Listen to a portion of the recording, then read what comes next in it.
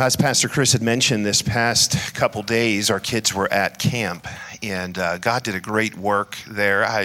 My wife and I had planned on going, but we weren't able to due to the funeral service of Beth Merrick. And I want to thank our church family for praying for the Merrick family, praying for Bob and their children, their grandchildren. And I also want to thank the ladies that served during a luncheon for them as well this past Friday. And I just so much appreciate our church. So much was going on. Our kids were at camp, and funeral service was taking place. Ladies had their Bible study taking place, and people were just all over. And God was blessing and doing a great work. And while our kids were away at camp, several of our own students that were there trusted Christ as their Savior. And I know from other churches that were there, the same story. Their students trusted Christ as their Savior. So we'll give you more of a testimony about that. And I think they're putting a video together, and maybe next week we'll give you some more information about that. But I want to thank you for praying. I think it was 1999. Is that 22 years ago? Is my math right? 1999, I was a youth pastor. I took kids to camp, High Point in Pennsylvania. And there was this speaker there. The guy that was speaking was Eric Capacey. And I fell in love with that, his preaching with him, and our kids loved him. And they would every summer go to camp and he'd preach. And that went on for several years. And I've had Eric here preaching the last few years. He normally comes in our fifth Sunday in March, and we have a great crowd, a great service, lunch afterwards. This past year he was scheduled to come in, but COVID caused him not to be able to be here. And as we were just praying through and thinking through who to ask to come preach for our camp, his name came up, and he agreed to stay over and preach for us here on Sunday morning as well. And Pastor Capacey preaches in Hot Springs, Arkansas. He pastors a church there. How long have you been there at that church? 28 years. He's been there 28 years. God's doing a great work there, and many souls have been saved over those 28 years. He has a Bible college that they started, and just doing a wonderful work for the Lord. They even got 18 inches of snow this past week. And so you pray for him, because they don't know what to do with 18 inches of snow. I told him that we got 18 inches of snow as well, and it's almost gone. And he said it's still there in Arkansas. So you pray for him. And but I'm glad that he's here. And Pastor Capacey, would you come preach for us this morning? And would you welcome him as he comes and preaches for us? Thank you, brother. Love you. Thank you so much. Well, I'm honored to be back here at this great church, and we've had a great week. You can be so proud of your leadership team here, especially all those that worked with the youth, because I'm going to tell you it was a magnificent camp. And just the worship, the organization, the game time, all of it was wonderfully hosted by your church, and there were so many others that came and benefited from that. And so there's just, as already the pastors have said and Pastor said, it's been an amazing weekend. And I'm honored to have been here and to be a part of it, just a small part. And thank you so much. And we did have 18 inches of snow, which is crazy. I mean, I've lived in Arkansas, started the church 28 years ago. It's a church plant, and that's all I've ever known. I've pastored one church. It's the one I'm pastoring now. And in 28 years, I remember a couple of snows, just a couple of sprinkles, but 18 inches. You talk about crippling our town, just shut it down for a week. And so it was odd that it happened on the snow camp week that was going on here. So I was a little bit late, but I got here, and I'm grateful to be here and excited about it. So thank you so much. And of course, as always, I like to mention, if you are ever, just because you've been such a hospitable church to me, if you're ever in or around Arkansas, we would invite you to come and visit us at Hot Springs, at Gospel Light and Champion, and just be a part of our work there. And we would be honored to host you there in our beautiful town. So thank you, Pastor, for having me again. Dinner last night was awesome with your son, and great fellowship, and the room was magnificent. All of it just been A++++. So thank you. Open your Bibles this morning to the book of 1 Kings, and I'd like to ask you to turn to chapter number 19 an Old Testament passage, but in many ways, a New Testament message. And I'm excited about this because what I'm going to do is take what was and has been the theme of Gospel Light in 2021. It's been near and dear to my heart, this theme, this idea of discipleship and being a disciple of Jesus Christ. You know, we live in trying times. You know, that's to say the least. I mean, these are very unusual days that we are living in for a number of reasons. And without going into any of that detail, because I think everyone would have, you know, their own ideas about that. But I think we'd all agree. It's just been 2020 was an unusual year and all that we experienced. But one thing I think we would also agree on is that there's never been a day in history that Christians need to be more clear about their devotion to Jesus Christ than today. And I think that can be found in this idea of becoming a disciple of Jesus Christ. So I want to talk to you for a few moments this morning about the subject of discipleship, because our Lord told us in His Great Commission that we were to go and make disciples. So I want to explain what a disciple is. If I was to entitle the message, it might be, what is a disciple? And then I want to encourage you this morning to become a disciple, and also the next step would be to become a maker of disciples. We just got back from snow camp. So what you're going to hear is a lot of talk about decisions. And that's okay. That's a great thing.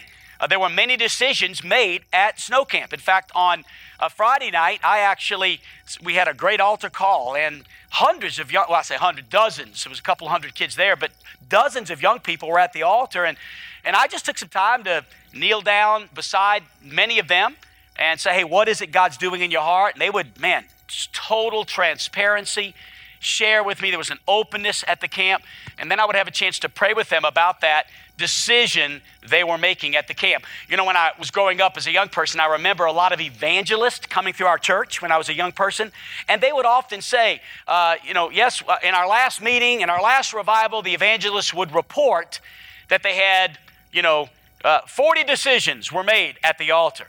And again, nothing wrong with making decisions. But the Bible doesn't talk about making decisions. The Bible talks about making disciples.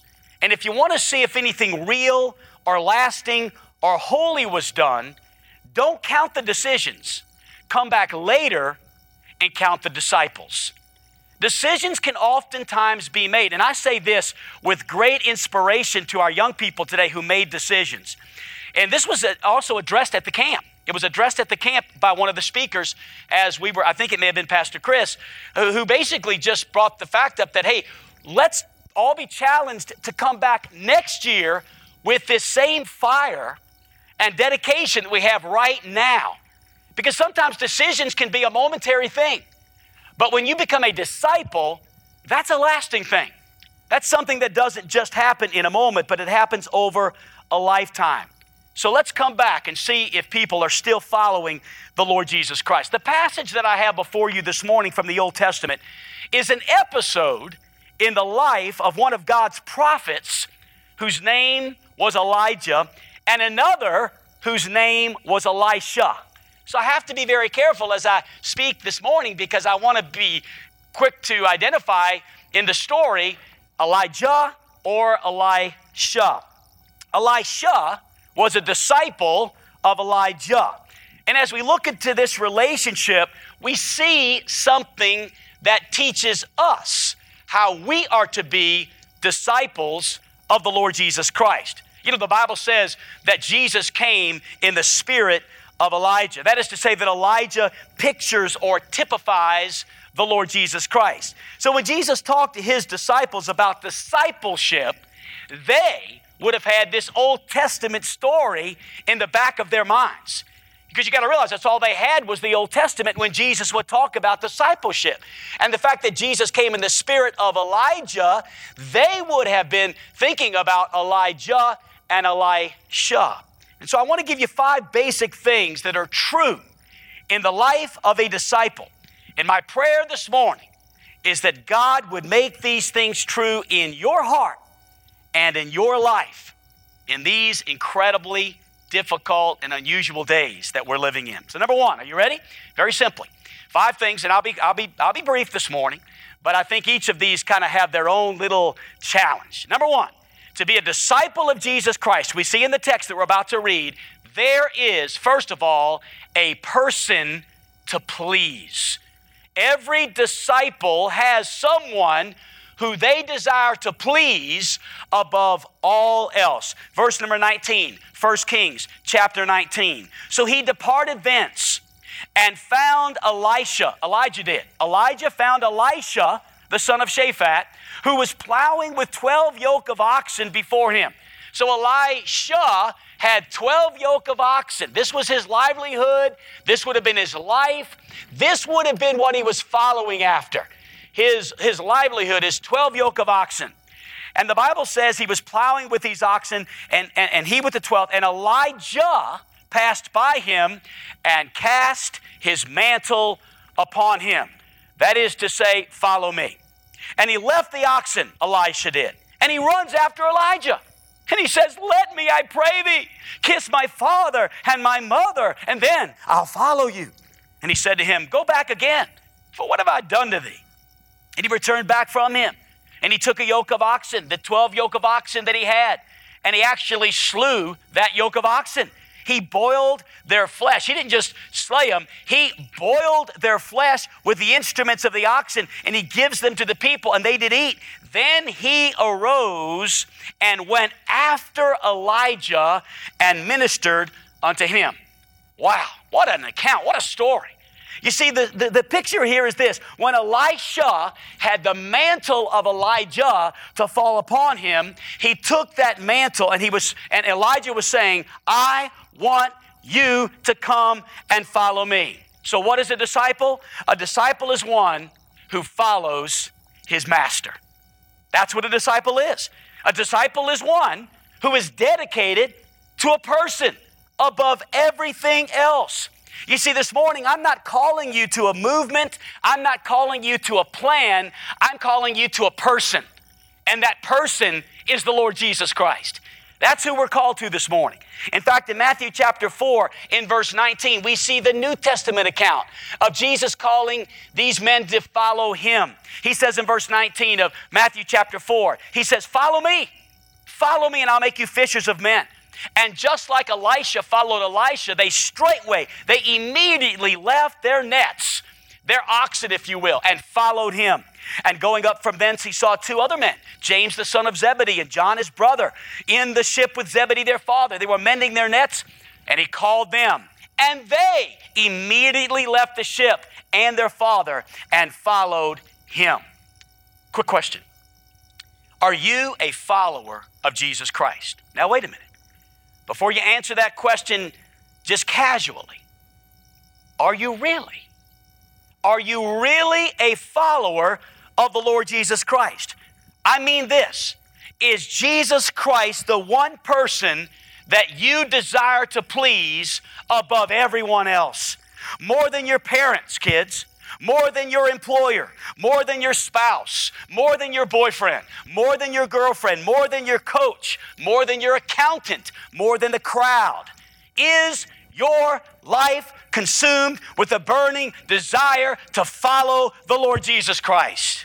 It's a little different than just asking, are you a follower of Jesus Christ? Are you truly? Notice again what it says to the last part of the text in 1 Kings chapter 19, the one we read just a moment ago. The last part of verse 21 says something very interesting. It says this in your King James. It says, then he arose and went after Elijah and ministered unto him. Another translation uses the word assisted him. Are you assisting Jesus Christ? Are you his servant? Are you truly ministering to Jesus? Are you doing that? Are you here to please him in all that you do? Notice Elisha, it wasn't that he didn't have anything else to do. Elisha had 12 yoke of oxen. Elisha had a lot to do.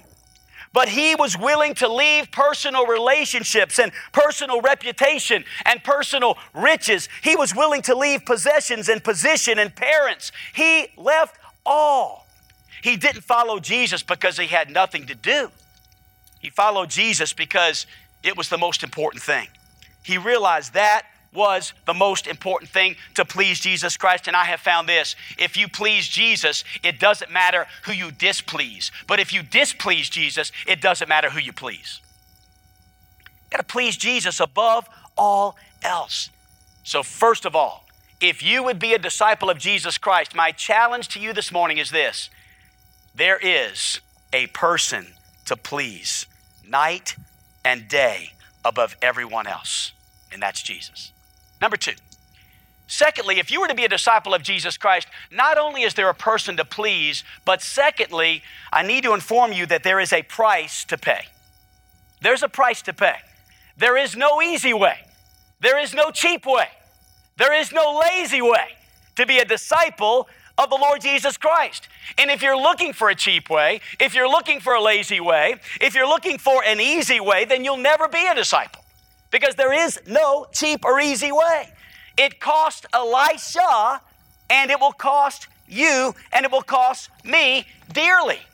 In fact, in Luke chapter number 14, Jesus put it like this: there was a great multitude with him, and Jesus turned to them and said these amazing, stunning words: if any man come to me and hate not his father and mother and wife and children — this is really in the Bible — and brethren and sisters, yea, and his own life also, he cannot be my disciple. Now let's clear the air just for a moment, because the word hate here is used in a comparative sense. It's hyperbole, if you will. The truth is, when you love the Lord Jesus Christ with all of your heart, with all of your mind, with all of your soul, when you love him more than anything else, you actually love your wife, your mom, your dad, your brother, your sister more. Amen. When you love Jesus with all your heart, you love others more. But sometimes what Jesus is saying, when your love for him is what it ought to be, sometimes in comparison to other loves, it looks like hate. Wow. There's a person to please, and there's a price to pay, because you cannot serve two masters. Nothing can come before me and Jesus. So let me ask you a question this morning. Are you willing to pay a price if it inconveniences you to be a Christian? And by the way, it's becoming very inconvenient to be a Christian in America today. If it inconveniences you to come to church. Now, I want to say this morning: it's an incredible crowd.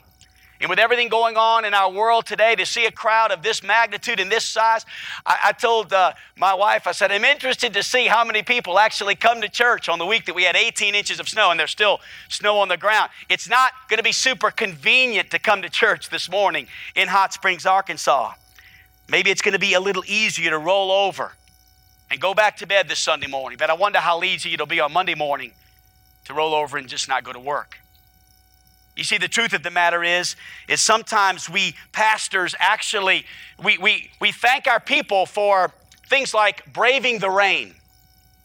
You know, thank you for braving the rain. I know it was tough. I know you got a little wet on the way in. And I'm being a little sarcastic, and I don't mean that to insult anyone. I'm just saying that I don't know if we really understand when we talk about paying a price to serve Jesus Christ.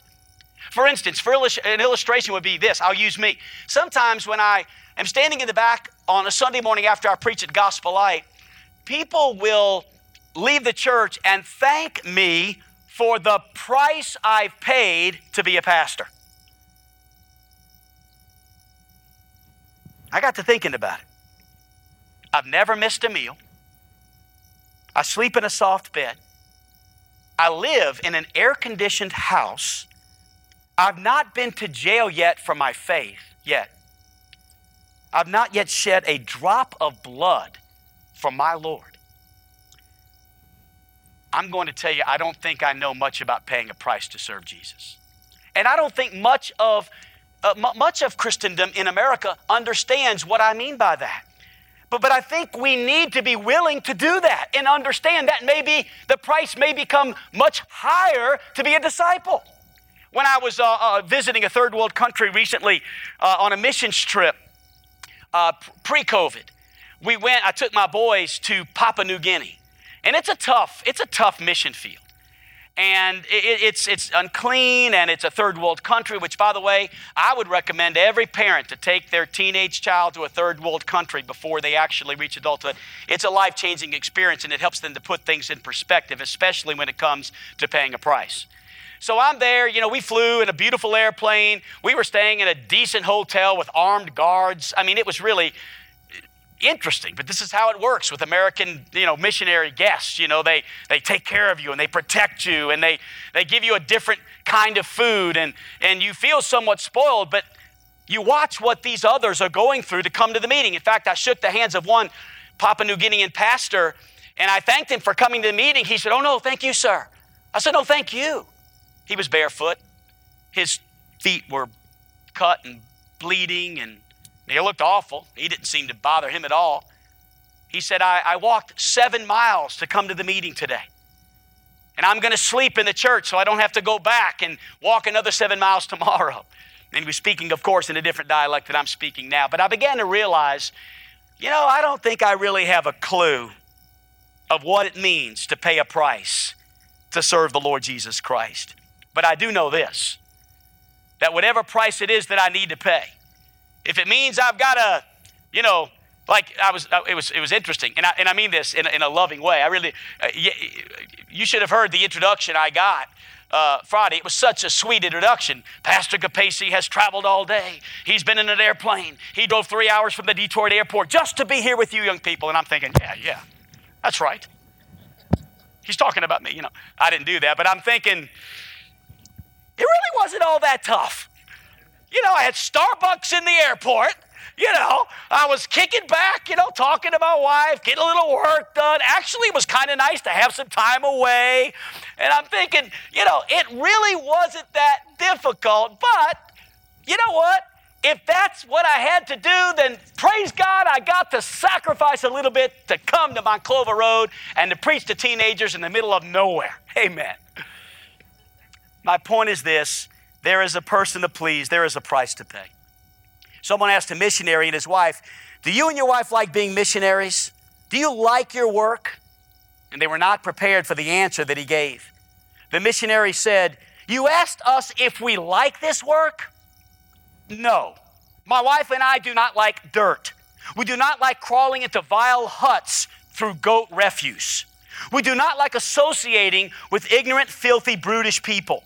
But as a man, to do nothing for Christ he does not like, God pities such a one. Like or disliking has nothing to do with it. We have orders to go, and we go. Love constrains us to be a disciple of the Lord Jesus Christ." Wow. A disciple is someone who has a person to please, a price to pay. Number 3. The third thing I see in the story is this. A disciple says there is a purpose to pursue. There's a purpose. And I've got to get a bulldog grip on that purpose and pursue that purpose for the rest of my life. Now look at 2 Kings, if you would. If you want to fast forward with me to 2 Kings and look at verse 1 of chapter number 2. It came to pass when the Lord would take up Elijah into heaven by a whirlwind that Elijah went with Elisha from Gilgal. Now check this out. This is one of the most strangest passages I've ever seen, but I think I'm gonna help us all to come to a really cool conclusion about this purpose that Elisha was pursuing. Are you ready? Here it is. Verse 2. So Elijah says to Elisha, he says, "Tarry here," or "Stay here. Stay here, Elisha, I pray thee, for the Lord has sent me to Bethel." So picture this. Elijah says to Elisha, "Don't come with me. Don't follow me. Stay here. I'm going to Bethel, but I don't want you to go." Now, that's what he says. And Elisha says, "As the Lord lives and as thy soul lives, I will not leave you." Sorry, Elijah, you ain't getting rid of me. I'm following you. And he did. Skip down to verse 4. For whatever reason, Elijah tries it again. It looks like he's trying to get rid of Elisha. It looks like he's just trying, like, I'm just tired of this little runt following me everywhere I go. It's ridiculous. I'm so tired of it. This guy's getting on my nerves. He follows me everywhere I go. Follow, follow, follow, follow, follow. You know, kind of like that song. Follow, follow, I will follow Jesus. Anywhere, everywhere, I will follow on. And it's a cute little song, but it's true. That's what Jesus wants from us. Follow, follow, follow, follow. But Elijah is acting like, I am so tired of this guy. Every time I turn around, there he is. And Elijah says to Elisha, don't come, tarry here, stay here, I pray thee. For the Lord hath sent me to Jericho. And Elisha says, as the Lord lives and as my soul lives, I will not leave you. So they both went to Jericho. Again, verse 6, I'm sorry, it happened again. I hate to be repetitive. I'm just preaching the text. And Elijah says, tarry, I pray thee here, for the Lord is sending me to Jordan, but I don't want you to go. And he says, as the Lord lives and as thy soul lives, I will not leave you. And they two went on. What is this all about, church? What is this? The idea here is this, that the master is testing the disciple. He's seeing how serious he really is. Elijah is acting as if he wants to get away from him, and Elisha says, where you go, I'm going. Can I propose this to you this morning? That sometimes the master will test us too. Sometimes Jesus will test us. God sometimes seems reluctant to bless us. God sometimes seems reluctant to want to come alongside us. It's all throughout Scripture. In Mark chapter 7, we see this really rude account, it seems, where you've got this woman, this Syrophoenician woman with a demon-possessed daughter, and she says, Jesus, please, I beg you, heal my daughter. And Jesus makes this unusual statement about, I got to feed the children first, and there's crumbs under the table. And I'm like, geez. Well, Jesus, she's in a rough spot. And then she says, I'm good with the crumbs. I'll take the crumbs as long as you'll touch my daughter. And Jesus says, I've not seen such faith. He seemed reluctant, but he wasn't. He was testing her. We see it also in the story of Jacob wrestling with the angel of Yahweh. And here this angel is wrestling with a mere mortal man. Come on, church, the angel could have destroyed him. I read a story in the Old Testament where one angel killed 185,000 Assyrians. I really don't think he's going to have a problem with one dude. But here they are wrestling, and the angel says, let me go, let me go, let me go. And Jacob says, I will not let you go until you bless me. We see the story also in Jesus walking with two disciples on the road to Emmaus. And the Bible says that Jesus makes as if he would have gone a little further. He's like, see you guys, I'm kind of bored. I think I'll move on. You guys have been nice to talk to, but I'm going to head out. He makes as if he would have gone farther. But what does the scripture says? It says they constrained him to stay with them. And believe me, it didn't take much constraining. Jesus said, okay. Thank you. Sometimes he seems reluctant. You'll find it all through Scripture, all through the Bible. You'll see these instances where you're like, that was kind of weird. Why did Jesus do that? He was testing. How serious are you about really following Jesus? There are many examples of this. There is a purpose to pursue. If you would be a disciple of the Lord Jesus Christ, you must have a burning, blazing, passionate persistence to follow him. I say this to our young people today who came to camp, and man, I saw this burning, blazing passion as the week went on. And we were so amazed at what happened. Church, I want you to know it was amazing. Young people all up at the front, worshiping, hands lifted high. It was, I understand, youth maybe worship slightly different than adults. I get that. There's times where that could look a little different. But I was loving it, and I was just taking it in. And I was praying for the crowd as I was standing towards the back. Oh, God, may this not just be a weekend thing. May this be the passion and the heart cry of young people, and may moms and dads fuel that fire. Because I want you to know, this wasn't just a weekend little quick fix. I'm praying it's a lifetime decisions that these young people are going to pursue the purpose for which God has called them to. They'll be laughed at if they follow the Lord Jesus Christ in these days more and more. But are you willing to be a disciple? There's a person to please, a price to pay, a purpose to pursue. Number 4, almost done, 2 more. There is a promise to plead. I want you to see it in the text. It's pretty amazing. Elijah says to Elisha in verse 9 of 2 Kings chapter 2, look at the text in verse 9. Interesting. It comes to pass when they were gone over that Elijah says to Elisha, this is an interesting little conversation. Elijah asks Elijah, what do you want? What shall I do for thee before I be taken away from thee? You guys know that Elijah was going to be what? Taken away. He wasn't going to die. That's why Jesus came in the spirit of Elijah. You see all of these comparisons. Jesus ascended to heaven and people saw him no more. Elijah is about to ascend to heaven and people are going to see him no more.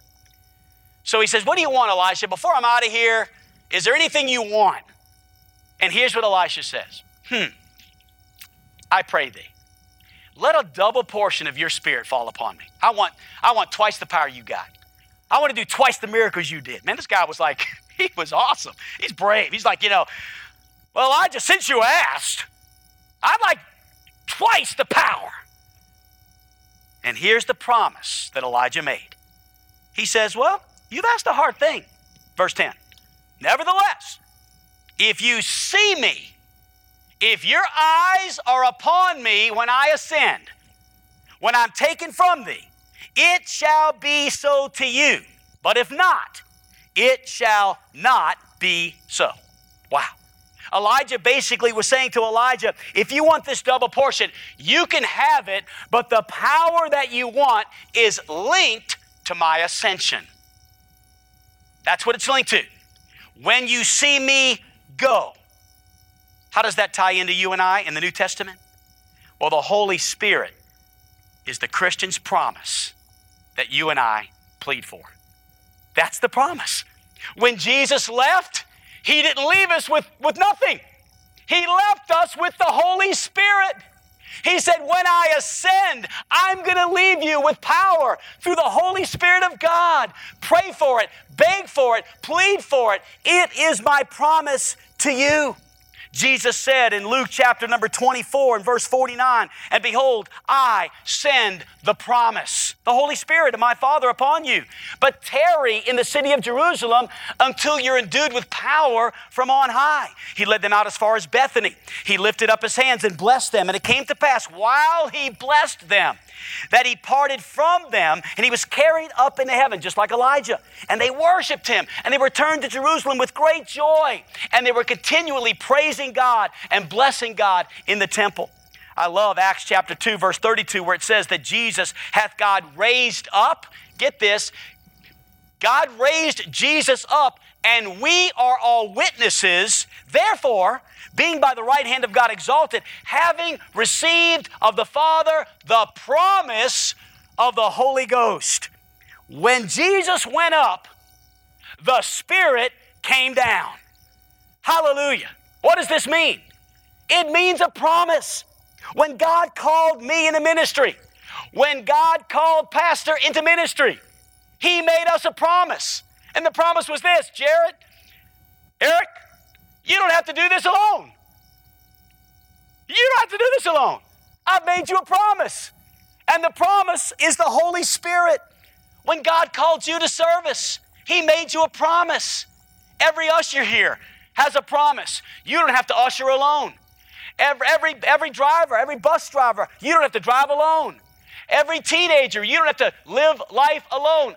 You have the Holy Spirit of God available to you. It's a promise, and we should plead for that promise of spiritual power. We need the anointing and the power of God. You cannot be a disciple of Jesus Christ apart from the power and the anointing of the Holy Spirit. Don't miss this. 2 Kings chapter number 2, verse 11. This, my friends, is incredible. It says in 2 Kings chapter 2, verse 11, it comes to pass, as they still went on and talked, that behold, there appeared a chariot of fire and horses of fire, and parted them both asunder, and Elijah went up by a whirlwind into heaven. And Elisha saw it. He saw it. And he cries, my father, the chariot of Israel and the horsemen thereof. And he saw him no more. He took hold of his clothes. He rent them in pieces. He takes up the mantle of Elijah that fell from him, and he went back and stood by the bank of Jordan, the same bank that Elijah had crossed with Elisha earlier in the passage. So he takes the mantle of Elijah that fell from him, and he smote the waters just like Elijah smote the waters, and said, where is the Lord God of Elijah? And when he smote the waters, they parted. Can you imagine Elisha? He's like, it worked. It actually worked. I just did what Elijah did. I can only imagine what God's got in store. This double portion thing really worked just like it did earlier for Elijah. This morning, I ask you the same question. Where is the Lord God of Elijah? Let me tell you where he's at. He's in you. He's in me. It's the Holy Spirit. The Holy Spirit of God. Christ lives again in us. When Jesus went up, the Spirit came down and the power of God was released. That's why we can do greater works. It's crazy. But Jesus said it himself, you can do greater works than I did. I'm like, I don't think so. Jesus, you're the bomb. There's no way. Jesus said, oh no. You have no idea. With my Holy Spirit in you, phew. No wonder Billy Graham could preach to millions and see hundreds of thousands saved all around the world. It's crazy. It wasn't Billy Graham. It was the Holy Spirit in Billy Graham. Oh, listen, what is a disciple? And I close. Someone who realizes there's a person to please. Please Jesus above all others. There's a price to pay. There's no cheap way. There's no easy way. There's no lazy way to be a disciple. There's a purpose to pursue. No matter what obstacles there are, whatever the Master says, we do, we go. There's a promise to plead. The promise of the Father is the power of the Holy Spirit. And number 5, and lastly, in conclusion, there is a prize to possess. There's a prize. Oh yeah. It's pretty amazing. It is worth it to serve the Lord Jesus. It pays to serve Jesus. It pays every day. It pays every step of the way. Now, let me explain. I've had the privilege of getting some trinkets in my life, some prizes. In fact, it's interesting. The other day, my daughter, Chloe, who's a very talented young lady, she was, a lot of MVPs. She's 19 years old now. She's a sophomore in Bible college. And, excuse me, she came to me with this big old bucket of trophies. This was like a few weeks ago. And it was huge. And it was like all of her straight A trophies, all of her MVPs, all of her, miss this, miss that, and she gave them all to me from her high school career. And she said, here, Daddy, I don't really want these anymore. And I'm like, honey, look at this. This is awesome. You're the best. Look what you've done. No, honey, she goes, Daddy, they really don't mean anything. They're just a bunch of trinkets. And I got to thinking, it's about all I've gotten.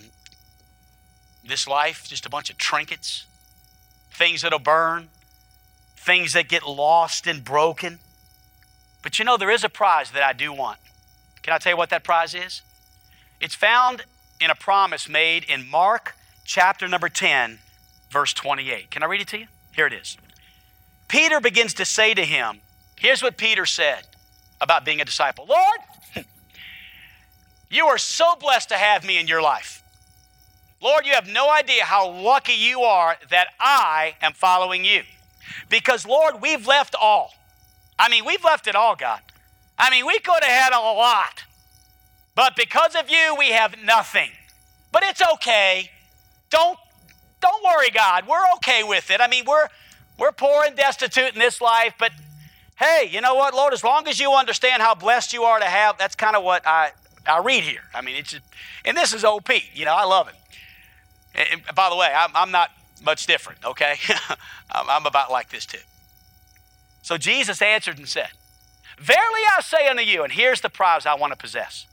There is no man, Jesus says, that hath left house or brethren or sisters or father or wife or children or lands for my sake and the gospel's. Get this, Peter. Get this, Eric. But he shall receive 100-fold now in this time. Not just when you get to heaven, but in this life, houses, brethren, sisters, mothers, children, lands, and in the world to come, eternal life. You know what Jesus reminds us? No man follows me without being blessed 100-fold in this life. How many of you feel blessed this morning? Hallelujah. Following Jesus, really, I mean, come on. Let's face it. This woe is me attitude about being a Christian, well, I tell you, it's tough, you know. But praise God, you know, I'm hanging in there. Can you imagine that introduction from Eric Capacious? Well, it's good to be here. God bless you, folks. I tell you what, it's so hard to serve Jesus. Open your Bibles. It's going to be a tough one this morning. I just don't feel very good. But hey, you know what? I'm here. I came. We had 18 inches of snow. You're lucky to have me. I mean, I hope one by one you start walking out, honestly. The truth of the matter is, I am so blessed. I am in Ohio, and I have had a place to stay that you paid for it. Thank you. Really nice.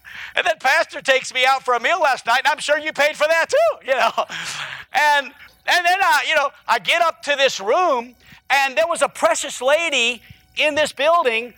You should have seen the bedding I had at camp. No, seriously. The pillow was fluffy. The comforter was like this thick. No, I saw her loading it up into her car. And I asked Chris, was that the camp's comforter? Oh, no. No, one of our ladies brought that all the way from her house for you. I'm like, she doesn't even know me. And then I thought, no. I'm her brother.